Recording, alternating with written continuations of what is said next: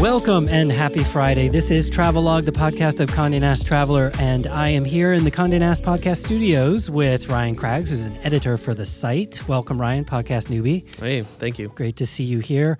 Mark Elwood is back. Yay! He's back with us. I'm actually in the studio, not Skyping from some random hotel room, worrying that the Wi-Fi will give out. It is so nice to be back. It is good to have you back. Mark, of course, is a contributing editor for Traveler and a podcast producer, so we're really happy to see him. And dialing in on the Skype from Atlanta, we have Gary Leff. He has two sites that he represents on, viewfromthewing.com and bookyourreward.com. And he is a special guest for our topic today. My name's Brad Rickman. I'm the digital director here. And the topic of the week is going to be points and rewards. And I'm going to confess to this group of high-powered, knowledgeable experts that we have here that I am a points and rewards newbie. I don't really practice the points rewards game. I've heard talk of it. Why not, though? I think that's the crucial question. Okay, all right. I will confess that too. I feel intimidated by it. I really do. I've heard people talk about it, and every time it feels like an advanced sporting activity. I just feel like... Well, I think you're making the point that is the big barrier for everybody. There are a whole load of experts, and unless you're a complete expert, you sort of feel befuddled by even trying. There's no point even giving it a go because you're not going to do it right. It's sort of like a 14-year-old wanting to lose their virginity. They're like, I want to do it, but when I do it, will I do it right? Yeah. So what's my way in? I think it's even more than just a function of seeming complicated. It's also a matter of seeming not worth it. And so what happens is when people dip their toe in a little bit and get some benefit out of it, then they sort of reinforce the idea that they're making a good decision investing and paying attention to miles and points. And then they begin to really get into it a lot more. And the airlines from the very beginning even realized it. Back in the day when frequent flyer programs began, the airlines would give you 5,000 miles if you used all the miles in your account. And the idea there was they were afraid that if you used up all your points, now you'd be a free agent and go with somebody else. Do you know, Gary, I was talking to Fred Finn this week, who is officially by Guinness the world's most traveled man. And he said to me, well, I joined BA's executive club and I would take the Concorde 3 or 4 times a week. And BA sent me a letter and said, we want to void out the precursor to BA's loyalty is now called the executive club. Unfortunately, we need to void out your points because it wasn't intended to rack up that many points. And we'd like to offer you 4 round-trip first-class tickets in exchange. And he said, no, there's nothing in the small print. I'm keeping my points. I mean, it's funny, like just how the programs have changed as well. 15 years ago, Mark Cuban, when he first made his millions, he bought one of American Airlines' lifetime passes. I heard about this. Yes, yeah. Which is no longer a thing, and I believe it cost $125,000 at the time, but you could effectively hop on any flight and be in first class, and it would bump off other people who are already in first class. So just to think about, where airlines used to be and where they are now in terms of the rewards programs and how they function. There was an article that came out in Bloomberg about 6 weeks ago just talking about how, now I don't know if these numbers are entirely there, but it was a Bloomberg article that... So we trust them, don't we? Yeah. That's okay. No, not fake news. That 50% of airlines' revenue was coming from their miles programs and not even from the flights themselves. From selling miles rather than seats. Yes. And about 2/3 of all miles are earned for things other than flying. I mean, the biggest customer is the banks. The major airlines, the legacy carriers, United, Delta, American, are getting about $2 billion a year from their co-brand credit card partners. Can we stop for a second and just say $2 billion from credit card partnerships? Yeah. But wait, guys, because we're going real fast. I didn't even know that I could buy miles. So that's the level that we're kind of talking about. Like I have a card because my wife gave me a card that's for Delta. So we somehow spend money and things happen. But back it out for me, for the naive or the newbie. What are the high-level things I should be thinking about as I work my way into this? I would like to take advantage of this. I would like to get more free stuff. I would like to leverage the travel that I'm already doing. What's my first stop? I think the most important thing to remember is there are 2 kinds of rewards. There are stem cell points and airline-specific points.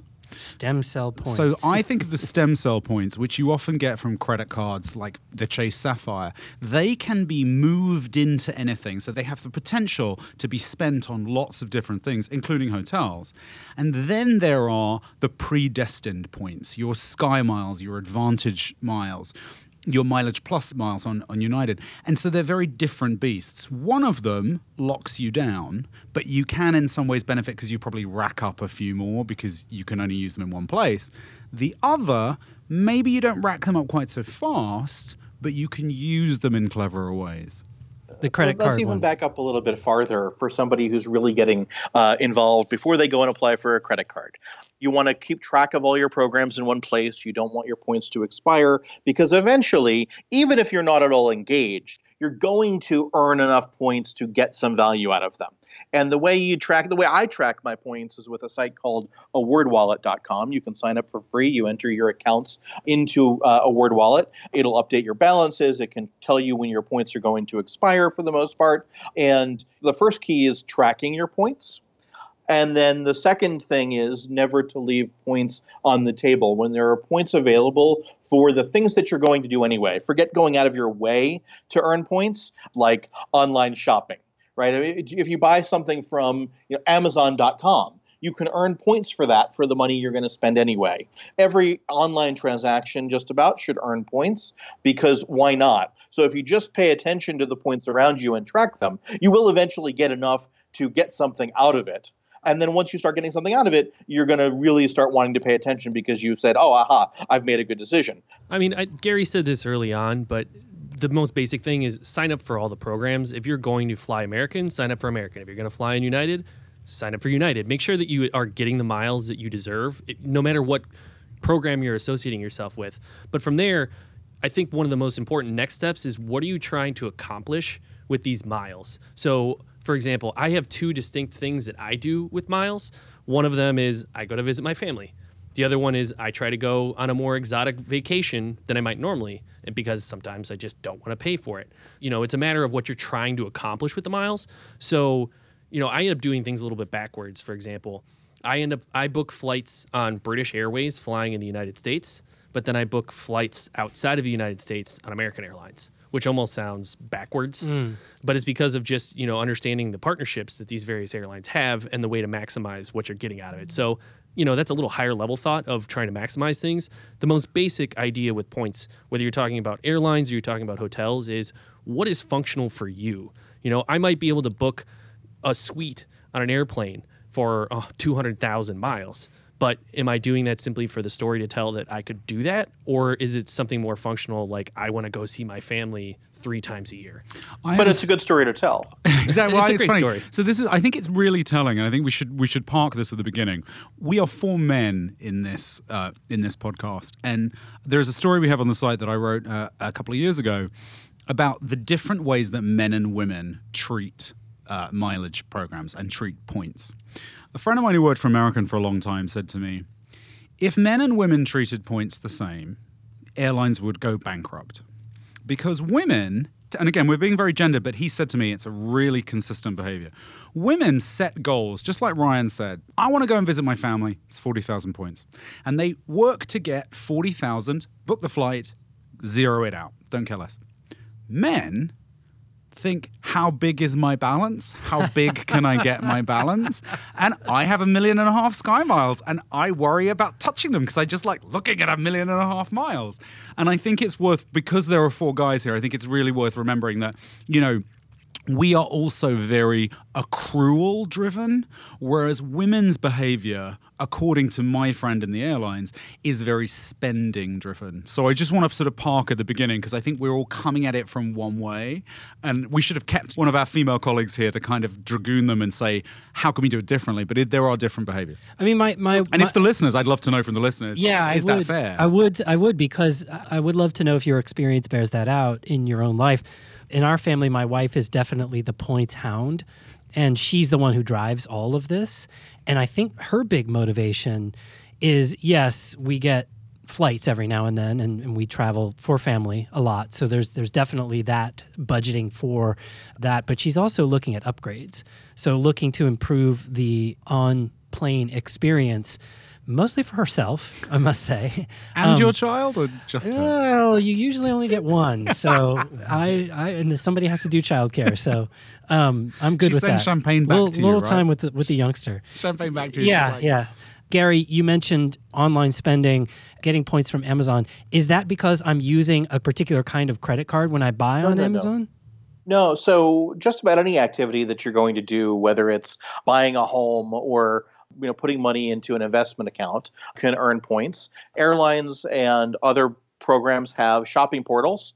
They receive a commission for the things that you buy when you use their link, and they want you to use their link, and so they rebate much of that to you, whether in the form of cash back, like a site like Ebates, for instance, or in the form of airline miles. I like a site called evreward.com, where you type in the store you're going to buy from, and it gives you a list of who gives you miles and how many, and then you can pick what points you want to accrue for the purchase you're going to make. That's good. I was going to ask you, where can I find a list of this? It's EV Reward? EV Reward, yes. EV Reward. But can I say, what I love having Gary and Ryan here is I think together you are the crack team, because you're both coming at it from different positions.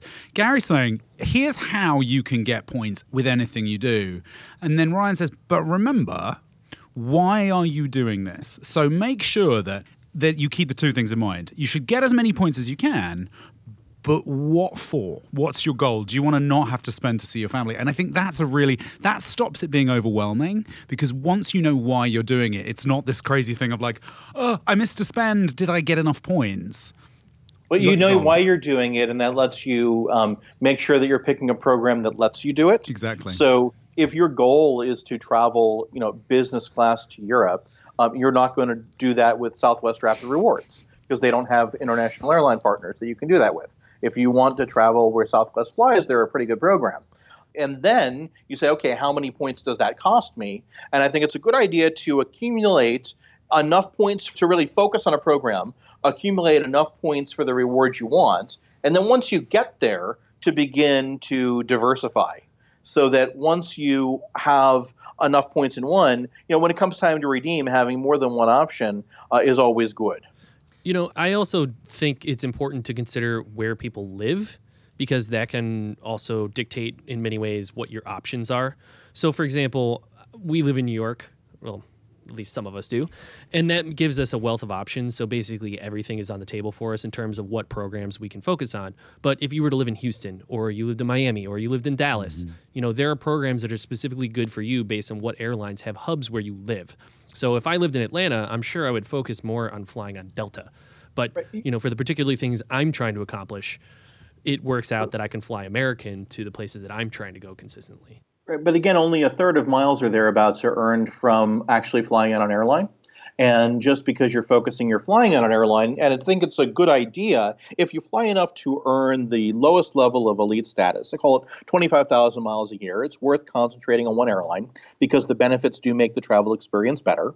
Many of those benefits can be approximated, though, with the airline's co-brand credit card. You get your priority boarding, so you don't have to check your carry-on. You get your free checked bags.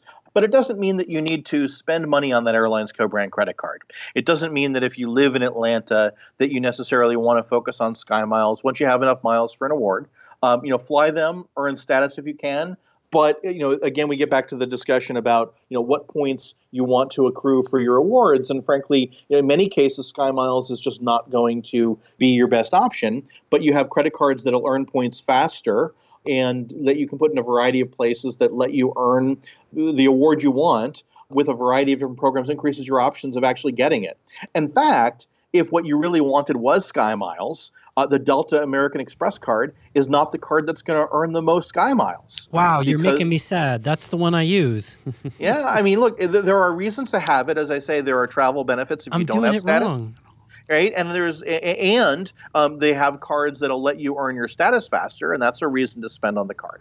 But if your goal is just earning Delta miles, American Express has cards that earn membership rewards more quickly than the Delta American Express earns Delta points, and membership rewards transfer to Delta. Or as Mark would call them, stem cell. Stem cell Well, points. Stem cell. I'm just because I think it's important to think that way, because one of the things I think is very intimidating is when people talk about transferring points and you're like, what do I do? And I know I'm going to get. Yes.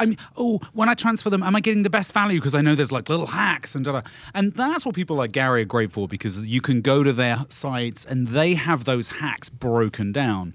But when you're starting, just to remember, there are airline-specific points that you can earn in all sorts of ways, and there are stem cell points.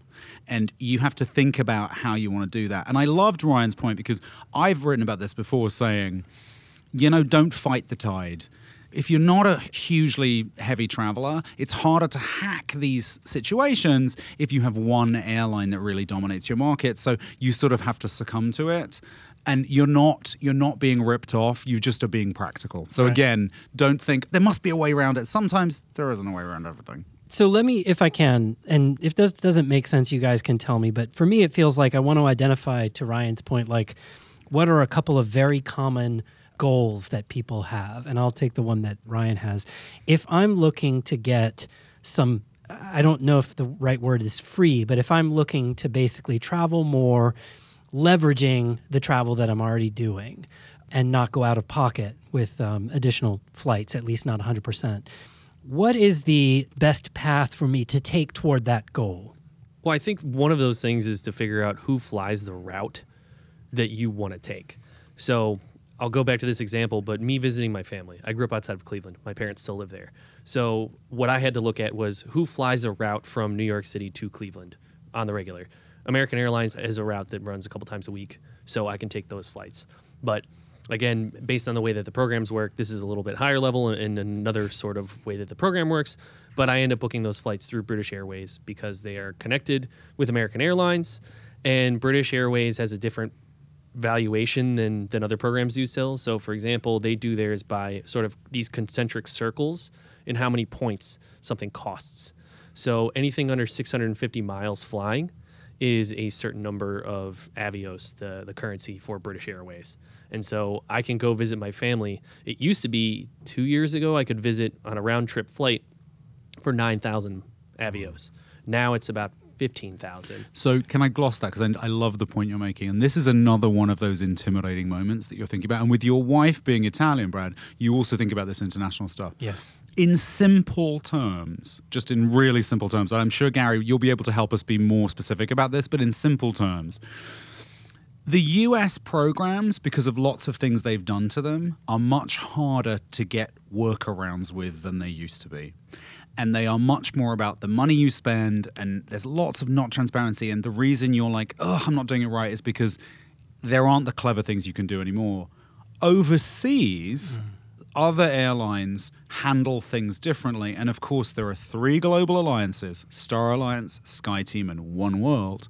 So important point. What the point that Ryan is making is, don't worry about domestic stuff and not feeling smart about that. You might have to go overseas to think smart. Yeah, and again, back to the step-by-step, which again, we can depart from, but it's sort of helpful for me. First thing I want to do is start to understand who flies the route or routes that I'm interested in. Second thing is I want to understand their alliances and what is the network that airline or those airlines belong to, and then understand that those networks provide additional levels of access for me. So that, I think, is an important point, and one that I always forget about, right? That the networks are actually helpful in this kind of context. So my next question would be, so now you've identified American Airlines. So what's my next move? Should I look for an American Airlines affiliate credit card, or should I look for an American Express card that gives me stem cell points? And if so, which ones are those? Do you know? What would you do, Gary? You're I would defer to you on this kind of thing. Right. Well, so first of all, if I wanted to go to Cleveland, I would probably just get myself a 2% cashback card and buy the ticket with the points from my credit card spend.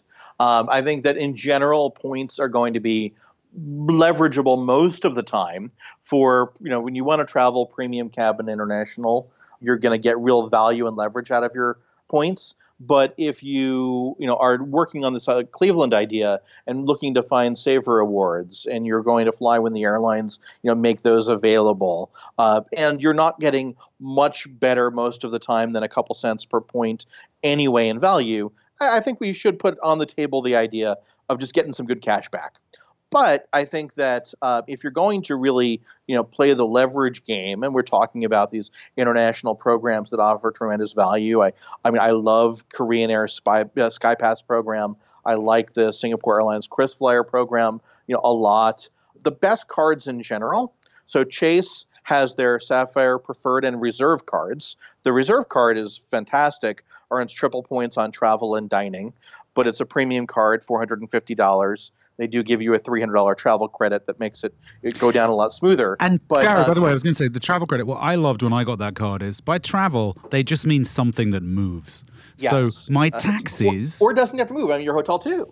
My taxis that I just took around New York. Suddenly, I was like, oh, these count against it. I was worried I was going to have to be like, well, did I pay? So that card, does Uber count? Yeah. So that card really costs you $150 because the $300 you get back. If you move from your apartment or your house, you can find a way to earn $300 back. So you have to think of Chase Sapphire as costing you $150. And I was a convert when I got that. Sorry, keep going, Gary. But for what it's worth. And it's hugely valuable, but there are people who are simply going to say, look, I'm not going to get a $450 credit card, in which case I think the Sapphire Preferred is fine, because there's no fee the first year, and then $95 you can kind of try before you buy. It only earns double points on travel and dining. But the Reserve really earns very quickly. And then the points transfer to a variety of airlines and hotel programs. You've got United, Korean, British Airways, you've got Virgin Atlantic, and you've got Singapore and Air France, as well as Southwest. And you've got on the hotel side, the only one that I think is really worth transferring with is Hyatt, because you get some good value there. And I'll tell you what, I mean, it's very rarely that I'm earning only 1 point for anything. If you take a Sapphire Reserve, you've got triple points on travel and dining. And then you can pair that if you have one of their business cards. I have an Ink Cash card that earns 5 points per dollar on cell phone and cable TV and internet. And I also have a Freedom Unlimited card.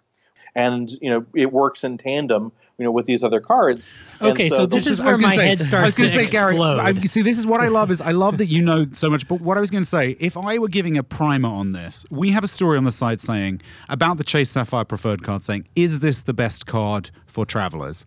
Which is one of those questions, rhetorical headlines, which is yes. So, if I were recommending, yeah, that's what I just walked away from. If I was starting out here, if we're thinking about boiling this down, if I want to double down on my travel for $150 a year net, I can get a Chase Sapphire card that gets me stem cell points. Those magic points that you can do all sorts of things with. Just Gary said, you can transfer them to loads of airlines and all sorts of hotels.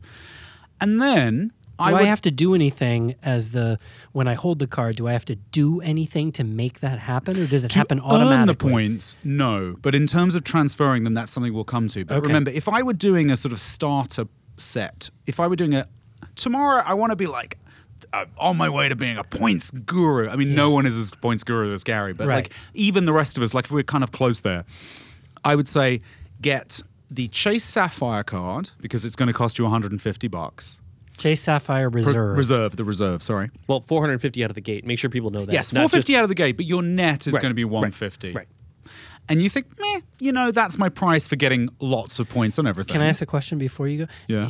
The $300 that I'm spending in the credit, am I earning for that $300? I don't know. Do you earn on that, Gary? You do, but it's not going to help you earning the sign-up bonus because it reduces the amount that you've spent. But yes, it does earn points.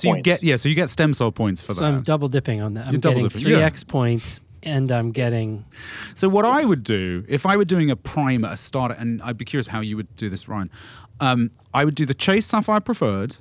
And then I would probably have the entry-level credit card for the airline or airline alliance of my choice or that dominates my city. so that when I fly that airline, I always put the flights on that airline credit card because I'll get a lot of benefits because they'll really double down on the points. And I'll make sure I get a bit of status. If you have one of the major legacy carriers' credit cards, it helps you with the sort of tier status. That there are components that interplay with that, so that's a benefit. And if you kind of juggle those, and status leads to just free again. I'm stuff sorry. and I'm sorry. I'm keeping it upgrades. super basic. Upgrades, better seats, and also small things that can matter, which is faster lines at the airport. boarding first. Boarding first. Yeah, I mean, a lot of these, the premium cards, so for example, the Chase Sapphire Reserve and the American Express Platinum card, they frequently come with TSA PreCheck or Global Entry as an additional bonus. So for example, if you get that card and you don't already have Global Entry, that gets reimbursed to your card. That's a huge benefit, right? That's what is Global Entry? What is the price of Global Entry? It's $100 every 5 years. Yeah. So, consider that you're already getting that, say on the Reserve, you're getting that $300 travel credit, but then on top of that, you're getting the $100 credit for Global Entry and PreCheck. So every time that you come back into the United States, instead of going through the customs line, you go to that express lane that is reserved for, VIPs apparently, and you go there, you take a photo. It's so and, awesome. Oh, it's amazing. I tell people, like, It's so awesome. I already had PreCheck, or Global Entry rather, and I gave it to my girlfriend about 6-9 months ago, and she just said, wow, Best gift It was ever. the best gift ever. You were like, I know I am the best boyfriend ever, but I have just proven it. Yeah, I had one experience where I spent about 2.5 hours in a customs line coming back to the United States probably about 10 years ago. And if there's a way to get out of doing that, and there is, it's worth it. And can I just say, I was going to say, I hope Laura Redman, who is on maternity leave at the moment, is listening to this podcast. Yes. Because she is the single, among our team, she is a one-woman cheerleader for this. And all she says is, you've got to get Global Entry. Yes. So I love that we're talking about it without her here. Yeah. And Laura, I hope you are listening. Please let us know that you hear this. Now, I'll give you a trick about this, by the way, because getting your appointment for Global Entry can actually take quite a while. Once you sign up and they vet you, then you go online and they say, okay, you can schedule an appointment. And in many cities, it can be 3 or 5 months from now before you can get one. The trick is that you just schedule one into the future whenever you can get one, and then just show up. And as long as they're not busy, they'll often just take you. Really? So schedule one, but then show up whenever you want, just to hope. Yeah, so as long as you're in the system and you're there, they'll usually just process you. So it's like a restaurant walk-in. You're like, I have a table on Saturday night, but can I have it on Tuesday? And they're like, sure, we can squeeze you in. But let me focus on this credit card piece. I think there's a very important lesson that we can abstract away from in terms of we were talking about, go get the Chase Sapphire Reserve, go get an airline credit card. There's 2 different points here. One is get yourself the card that earns transferable points quickly in the spending categories that you do a lot of. But then you mentioned getting the airline card. And I think the point there is that some cards have really good benefits, and you may want to take advantage of those benefits even if you don't spend on the card. So, if you have the American card or the Delta card, you get the travel benefits of those cards. By the way, even if you don't buy the ticket with them, United's actually the only one that makes you buy the ticket with their card to get the benefits. But you can get the benefits of priority boarding and not have to check your overhead and the free check bags. And United gives you a couple club passes a year. These are things that are worth having even if you don't spend money. I think for the average person, because I know we're giving very detailed advice too on all of this stuff, and it's very specific. There's an entire subculture out there of people who are into building spreadsheets, offering people very detailed advice on exactly what cards to get, how to spend, where to spend their money so they can accrue the most miles. I think more people are passive about this entire ordeal. It's like investing. To me, it Yes, feels like it's investing. totally like that. It's I feel totally like 401k. Just do it for me. It's a 401k Like, for travel. Yeah. Absolutely. And so knowing that, it's a matter of, again, thinking about where you're trying to go, what you're trying to accomplish, how you like to travel, the things that you're trying to do. So while I referred to before about trying to visit my family, another thing, as I said, I wanted to do is go on a little bit more exotic of a trip than I would normally shell out for.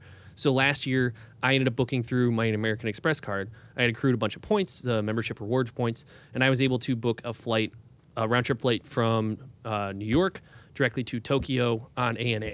And I flew in business class. Oh, nice. So we're talking, yeah, exactly. It's Good business class. It's amazing. So it's one of the best airlines in the world, and I was able to book that, and I paid $87 in taxes plus 85,000 points. So there are Which ways. isn't even that much. No, it really isn't. I mean, we consider how much a domestic flight might cost in terms of points from one program to another. So the other thing I was thinking about was I would like to go to Asia. I have never been to Asia, but it's also very expensive to go to Asia. You're looking at, say, $800 round trip for a ticket. Tiring in economy. It's a tough. It's worth doing, but it's a tough. Exactly. So I saw this opportunity where I could fly in a business class, have a place that I could lay down and sleep for a couple hours. In fact, even drink a bit and then wake up with a hangover somehow and still be on a plane. But point being, I didn't have to spend the $5,000-$6,000 that ticket normally would have cost if I had just paid out of pocket for it. And can I make an observation as the sort of token foreigner here? I know we have listeners around the world, so I know we're always very American-centric here, but it is interesting. In this case, we're very lucky to be American-centric because if I book an award ticket based out of JFK, the taxes I pay are very small, whatever cabin I'm in. If I book exactly that same flight out of Heathrow, the taxes are basically a bit like paying for a flight. So one of the reasons that points have taken off in America, and it is such a kind of exciting, slightly intimidating subculture, is that you can get that business class ticket to Tokyo without paying $800 in taxes. Like I sent my parents to San Francisco on BA points from London, and 2 business class tickets, the taxes alone were £800, which at the time was, I don't know, $1,500. Now is like $600. But, then it was expensive. So the taxes are high, but much of that is actually a carrier-imposed surcharge. They used to call it fuel surcharges, but then the price of fuel dropped, and they couldn't really get away with that anymore. So they say, okay, we're just going to tack on a junk fee for redeeming your miles. British Airways is famous for that, but a lot of airlines around the world do it. A few of them are getting rid of that. Singapore Airlines just eliminated that on their own flights if you're using their points, and Malaysia Airlines is getting rid of that. And a couple of U.S. airlines will charge it. So if you're using your American miles to fly British Airways, then you will pay those carrier-imposed surcharges. If you use Delta miles to originate a ticket in Europe, they're going to hit you with that because they can. Because the European market is like that. But the bulk of those are not actually taxes. The bulk of those are fees that the airline chooses to whack their frequent flyers with. Gary, I want to come back to something you mentioned earlier that I think is worth teasing out a little bit, which is the notion of devaluation. What do you mean by that? And is this something that happens on a recurrent basis? Is this something that I should be thinking about as I get into this? Look, any given point that you have saved up is never going to be worth as much tomorrow as it is worth today. Points are a currency. They're a proprietary currency where there's no independent central bank who's tasked with maintaining their value. I mean, U.S. dollars, British pounds, get less valuable over time. It's called inflation.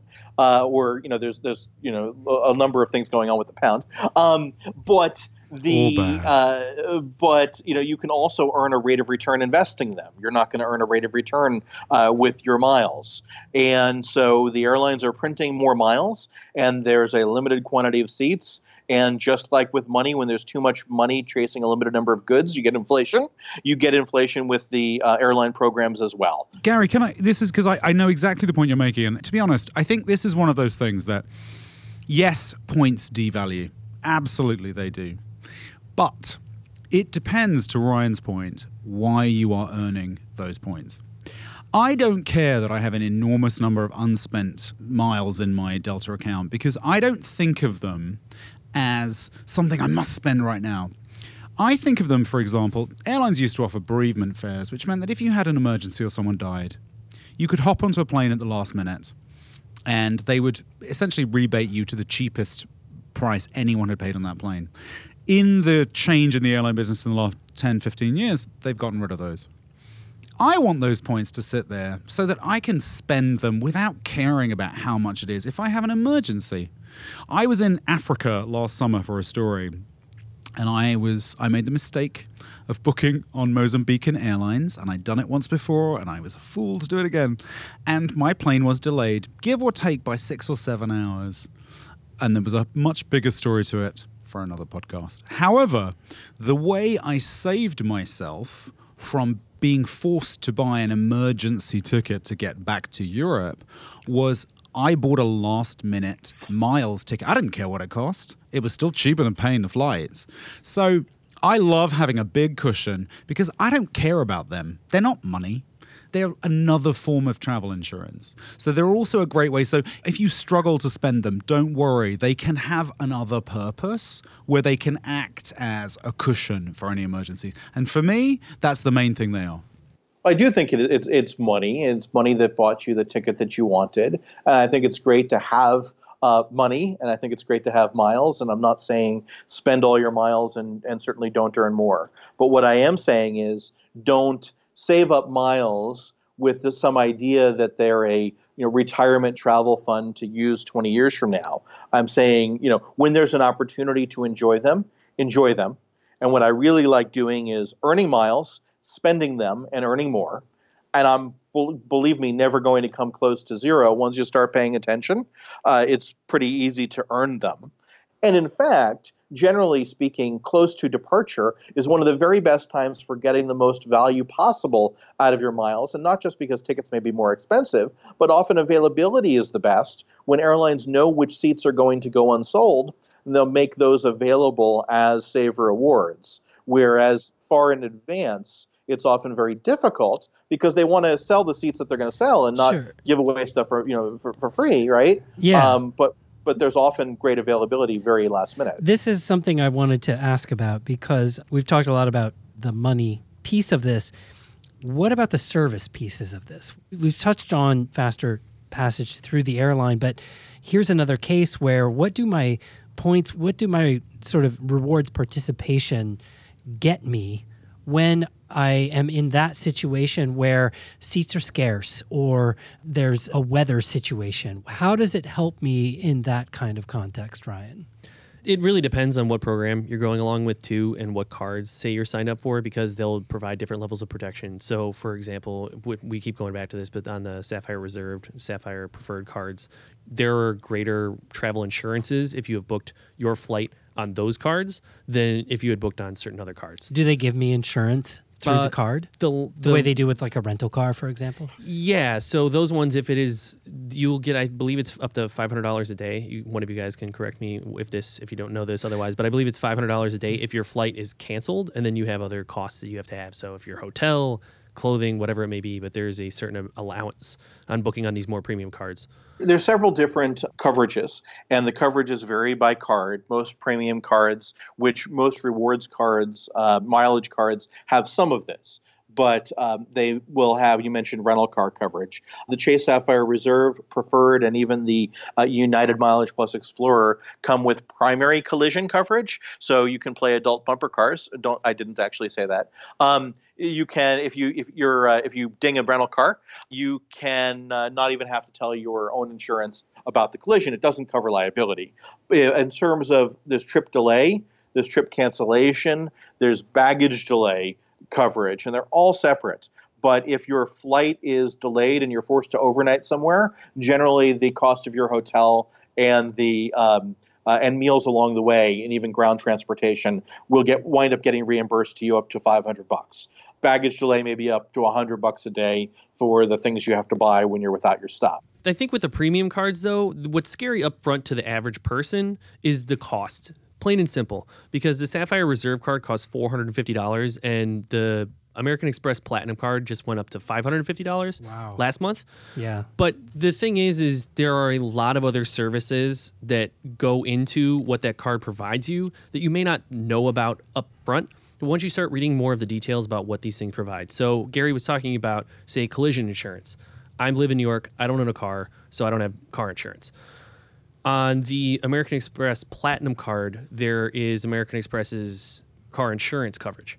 So when you normally rent a car from a car rental agency, wherever it is, there are a handful of countries that aren't covered under this program, but I pay a $20 flat rate if I book the car on my American Express Platinum card for up to 30 days of renting that car. Now, normally when you're getting that same coverage from the car rental agency, you're talking about $20 a day, $30 a day minimum. Yeah. So I flew out to San Francisco in January, and I rented a very nice car, and it was a convertible, right? It was a convertible because I was driving down the Pacific Coast Highway, so it was quite a nice. You experience. can say it. It was wonderful. Everyone would love to. No, do that. it was a Camaro.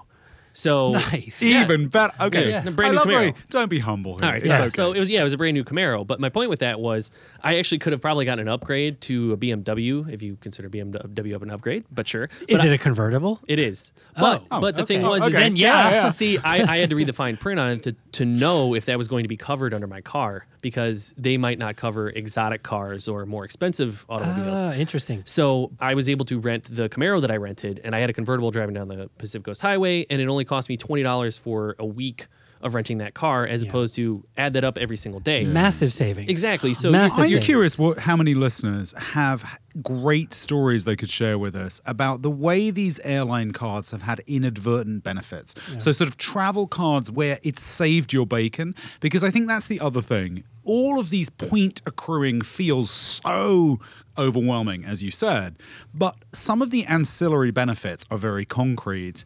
And I'd love to know from anyone, please tweet at us and tell us, or, like tell us on Facebook. We'd love to hear these stories of how the Chase Sapphire Preferred card, for example, had a weird benefit that you're like, I can't believe that helped me. Because I think that helps also people who are wary of that huge upfront fee that Ryan was talking about. As I said, it's $150 net, but it's still $450 up front. But also then you've got that your $100 global entry. What does it get you? Look, And, I'll give you a very dramatic example. 2 weeks ago, I wrote about one of my readers who had redeemed points for his parents, and they flew first class to Asia. They were on a fabulous vacation, and his father had a heart attack. He's ultimately going to be okay, but it was very serious, and he went to the hospital in Singapore. But to get home, the medical evacuation coverage that came with the American Express Platinum card wound up paying for a chartered medical flight with doctors and nurses, the bill for which would have been $275,000. Wow. And the cost to them was zero. That is jaw-dropping. I mean, And it's so sad they had to have that happen. Oh, but like, yeah. No, but this is something that I think you're right, Mark. And I this kind of thing is invisible. And I think that neither the credit card companies nor the people who talk about this, except us here, of course, do a good enough job of really elucidating all of these hidden benefits that you can get from this. You know, it's very easy to kind of get into the wizardry, or what feels like the wizardry, of manipulation of points and accrual of points. But the sort of side benefits that no one foregrounds, even including the companies from whom you're getting the cards, are sometimes worth it all by themselves. And you're a big advocate, Mark, of travel insurance. You have convinced me. I now buy travel insurance all the time. No, it's true. I didn't do it before, and now every trip we buy travel insurance. Get an annual policy. I know, sure. $250. Sure, but the idea that my card could be covering a big piece of that or could be augmenting it is something that I think raises the value of the card immeasurably. And again, I just want we want people. I hope that people listening realize that what we're here to do is say, I know it seems a bit overwhelming. I know you sort of are like, I can't be bothered. I'm going to do it wrong. You're not going to do it wrong.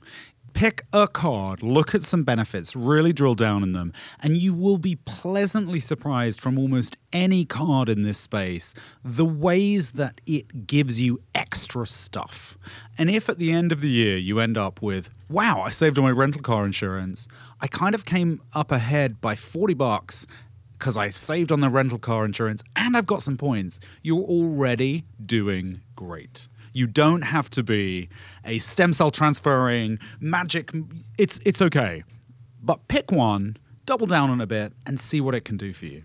I also think, before we depart, I think Ryan and Gary both touched on this, which is that if you look around at what you're already doing and try to find ways to leverage that, to turn that into additional benefit, that's the easiest path toward this. You're already buying stuff. You're already buying stuff on Amazon. You're already buying stuff from Walmart. You're already, flying here and flying there, and you're naturally going to fall into patterns with that. Try to find ways to make those patterns pay off for you. But I want to also ask, before we depart from this subject generally, Gary, you talked about this a little bit earlier, rewards and points outside of airlines, which, obviously the most common case, but hotels also have programs. What should a person who's not initiated, who doesn't do this very much, but who does travel, does stay in hotels or other residences, what is the high-level way into this, and how should I be thinking about this? So hotel programs are interesting. I think it's really good if you're somebody that's going to stay at hotels, 50 nights a year. You want to pay very close attention because the benefits of suites and free breakfasts and late checkout and all these things are really valuable. Otherwise, if you're not going to be earning a lot of elite status, and by the way, you can get the mid-tier status from a few chains with an American Express Platinum card just for having it, or getting a hotel chain's card, you can get some status. But if you're not going to get the benefits of status, sign up for the programs and earn the points and make sure the points don't expire. And again, eventually you get something in terms of your free nights. There's no reason to leave points on the table when you stay at hotels. I think another thing is also considering how you travel in terms of what kinds of hotels you would stay at. That makes a big difference too, because a lot of people have this dream of staying at some, expensive hotel. What was the hotel that is in the movie Lost in Translation? The Park Hyatt Tokyo. Yeah. So that's an example of... I agree. I think that's actually an amazing sort of goal hotel for so many people because of that. That's a wonderful... Yeah. People recognize that movie and that specific hotel, so they want to... Everyone recognizes but me off the top of my head. But it's a thing that you're making as a goal. I want to stay at this place, and you may not be willing to spend the amount of money that it would cost to stay in that place in a given day. But if you have the points accrued for that specific hotel and that program, then you can do that. Another example on the opposite end of the spectrum, I have the IHG card. So you get one free night every year, and that card costs, I think it's $49 a year to just have the card. Well, how many hotel rooms cost $49 a night? So my girlfriend and I, when we were in Mexico, we just wanted to be at a place. We were staying in an Airbnb for a week, but then we just wanted to be in a place that had a pool, because in Mexico City, there are no pools. And there was a Holiday Inn that had a pool. I said, we can just go stay at this place, and it costs us $0. So it's a matter of thinking about. I feel like we need your girlfriend on next time just to talk about all the good things you've done through your point. I'll ask her permission. Gary, you said, I can't remember if it was Hyatt or Hilton. You said that's the only one worth really investing in. So, Hyatt was worthwhile for transferring Chase points. Hotel points have these weird scales where, a 10,000 Starwood points may be worth about 50,000 Hilton points. They use big numbers in some of the chains, and Chase points, when they transfer to hotels, are transferring 1-to-1, whether it's Hyatt or Marriott. And just Hyatt's on a better scale. So Chase to Hyatt, great value. The others not as much. I do think Hyatt has the best elite status of the major hotel chains. They're the only one that will give you suites confirmed at the time of booking if you're a top-tier elite, stays 60 nights with them a year. And that's the most valuable benefit, and they're going to guarantee it when you care about it the most. So I think it's a great chain to stay at. The question, of course, comes back, as we were discussing, where you like to stay and where you're going to stay, because their footprint is smaller. They have about 600 hotels compared to about 5,000 with Marriott, right? Marriott having bought Starwood and picked up 1,200 more. So, you've got to figure out, what my view about hotel chains is, if you're not going to be somebody that stays 50, 60 nights a year, don't pick your hotels on the basis of the loyalty program. Stay where you're going to stay and earn your loyalty points, and maybe get mid-tier status if you're going to stay somewhere frequently, such as that Platinum American Express gives you Hilton Gold. It gives you Starwood Gold, which matches to Marriott Gold. And that is enough to get you breakfast at Marriott and Hilton thrown in, and it avoids that room over the HVAC and probably gets you late checkout as well. Oh, that room! Right? We've all stayed there. Maybe we can wrap up by talking about resources a little bit. Where can the newbie, such as myself, go to find out more about this, to get into this in ways that are kind of progressive? Ryan, what would you recommend? The one resource, and this is already internet nerdy for people, but I like looking at, there's 2 subreddits. So it's Reddit's Churning. Churning? Yeah, that's the name of the whole community that looks at credit cards and miles and that stuff. Okay. But they have just an FAQ, and it runs through a lot of these points that we're talking about, especially where to start. You know, if you want to accrue points, and if you have a thing that you want to accomplish, a place that you want to go, that'll instruct on a lot of that stuff. And then there's another one about award travel as well. So if you just Googled Reddit award travel or Reddit churning, those things would pop up. And they're very plain spoken. You know, you don't have to get too much into the minutia and understand all the math on that stuff. I think it's very important, especially when you're starting from scratch. Is it a supportive, because I'm not a big Reddit user, is it a supportive community? Because I always think I think of Reddit as like nice Twitter, where it's a little bit more like people know each other, but they're not rude.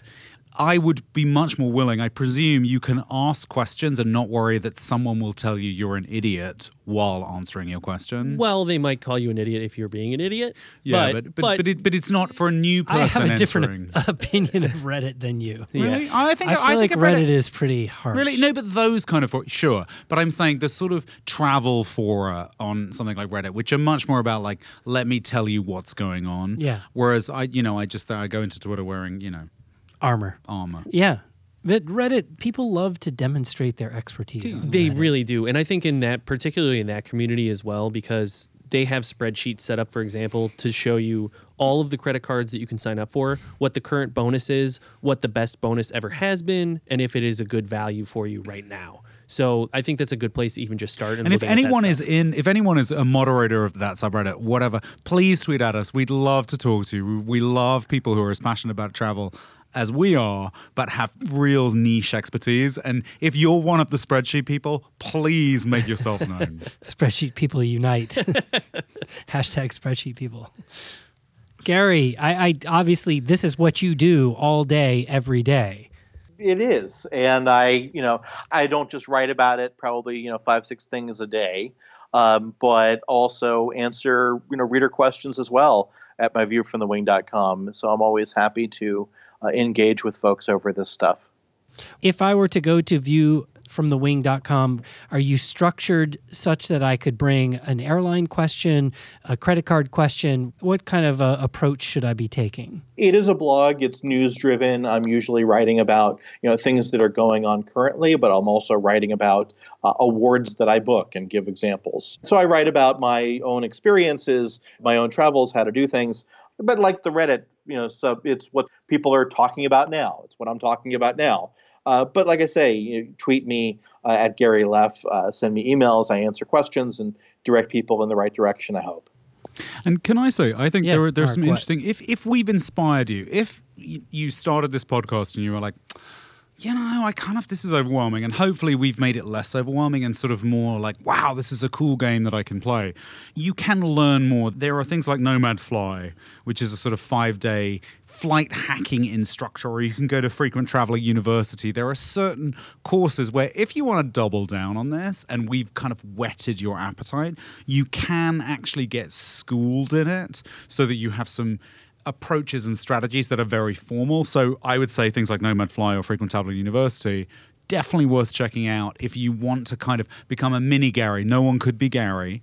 We don't even approach that. But if you want to be sort of a junior Gary, that's a great place to start. And to go back to one thing that we talked about earlier too, Brad, you cannot invest in frequent flyer miles in your 401k.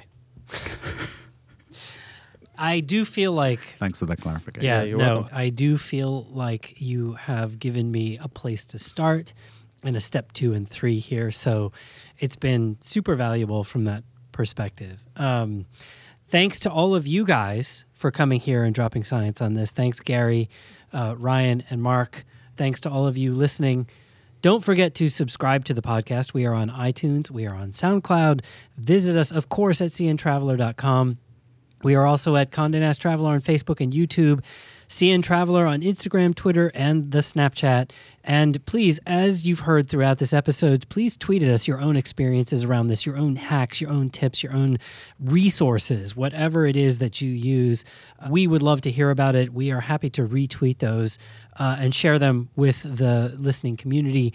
Send us feedback, review us on iTunes. We really do appreciate that. We do read them.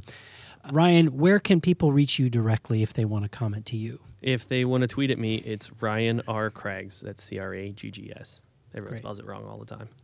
Gary, you've already touched on this a couple of times, but just to recap, where can people get in touch with you? Viewfromthewing.com is my blog, at Gary Luff on Twitter. I also have bookyouraward.com, where we help people to use your miles as a service. Great. Mark? And I am Mark J. Elwood with 2 L's. We love getting the feedback. I can't emphasize how much. Even if you think we've said something wrong, please tell us what you'd love to hear from us, what you'd love topics for the podcast. We read it all and we talk about it. So please, please, please. Echo that. Yeah, we would love to hear what you want to hear about on the podcast. We're programming constantly, and we are definitely interested in hearing what you want to hear. I'm at Bradrick. Have a great weekend, everyone. Thanks for tuning in.